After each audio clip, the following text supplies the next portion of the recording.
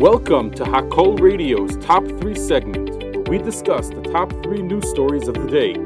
Hakol Radio, powered by the Monsey Mavasser and broadcasting live from Schlurko Studios in Monsey, New York. Number 1. A grand jury hearing evidence in Fulton County District Attorney Fani Willis's investigation into whether former President Donald Trump and his allies interfered in the 2020 presidential election returned an indictment on Monday night, August 14th. The indictment was handed up to the Superior Court Judge Robert McBurney at around 9 p.m. with a total of 10 indictments, but the defendants and the charges were not immediately revealed. The charges come after a sprawling 2-year investigation by the DA into whether Trump and his allies, quote, coordinated attempts to unlawfully alter the outcome of the 2020 elections. Willis has indicated she could use the state's racketeering laws to indict Trump and his allies for the multifaceted effort. Trump has denied any wrongdoing and accused Willis of, quote, election interference by proceeding with the probe while he's running for president in the 2024 race. Number 2. The Justice Department sent an initial response on Monday, August 14th to top House Republicans investigating the failed, quote, sweetheart plea deal Hunter Biden was offered, while declining to provide any information about the ongoing investigation and prosecution or any of the ongoing negotiations with counsel for President Biden's son, Hunter. House Judiciary Committee Chairman Jim Jordan and House Oversight Committee Chairman James Comer and House Ways and Means Committee Chairman Jason Smith are leading a joint congressional investigation into the alleged politicization impacting the years-long federal investigation into Hunter Biden. As part of that probe, on July 31st, Jordan, Comer, and Smith launched a line of investigation into the DOJ's decision to sign off on Hunter Biden's sweetheart plea deal that was rejected by a federal judge. The GOP lawmakers demanded the Justice Department provide answers on the agency's approval of the deal and any similar deals in the last decade by August 14th at 5 p.m. Quote, this is an initial response to your letter dated July 31st, 2023 to the Department of Justice, requesting a range of information about plea and pretrial diversion agreements between the department and criminal defendants over a 10-year period, said Assistant Attorney General Carlos Uriarte.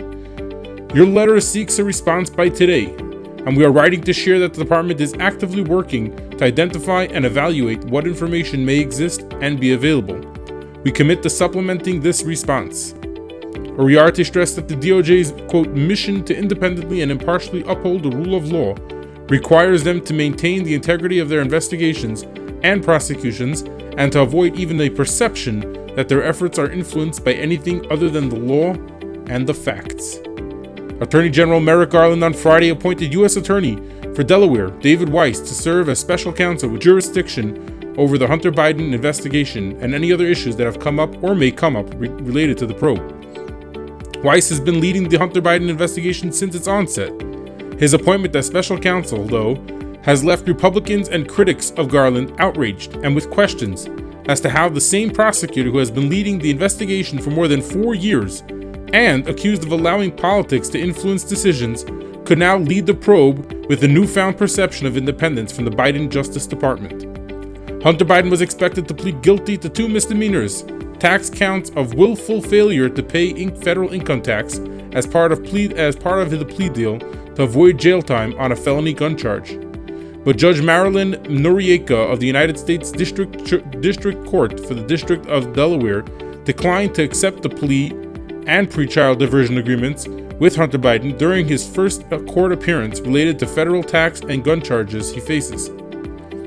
The judge took issue with the fact that the deal was split into 2 parts, with the part stating that the DOJ would offer Hunter Biden immunity on his gun-related charges if he pled guilty to his tax evasion charges.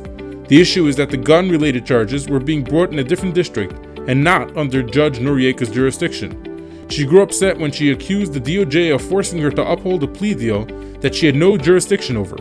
She described the DOJ's deal as unconstitutional, quote, not standard, and, quote, different from what I normally see. Hunter Biden was forced to plead not guilty to 2 misdemeanor tax charges and 1 felony gun charge. Number 3. An Israeli soldier in the Special Ops Unit of Yahalom sadly died after collapsing during a training exercise early on Monday morning, August 14th. He was later identified as Hillel Nehemiah Ofen. A soldier who was on a training path for being an engineering combat soldier in Yahalom was 3 to 4 hours into the middle of a nighttime drill. The nighttime exercise, which included hiking and crawling, started at midnight, between 4 and 5 a.m. The team's commander found Ofen in an unresponsive state and called a paramedic and doctor from the 669 rescue unit. The team were unfortunately forced to pronounce him dead at the scene. In recent days, a severe heatwave was felt throughout Israel, with military exercises being authorized to take place gradually starting at 10 p.m. on Sunday. On Monday afternoon, the IDF said it did not know definitively what had caused Ofen's death, adding that he had no underlying medical conditions. Despite the heat wave, when the drill commenced at midnight, the temperature had dropped to within an acceptable range, said the IDF. Other soldiers complained about the heat and received extra water or were given a break during the training, but not to any extraordinary degree. Infantry training has been suspended until 5 a.m. on Wednesday, pending further probes into the cause of Ofen's death and assessments of the heat wave. The IDF is putting together a team of experts to examine the issues related to Ofen's death in order to prevent these incidents from happening in the future. Thanks for tuning in to the Top 3 segment live on Hakol Radio, and have a great day.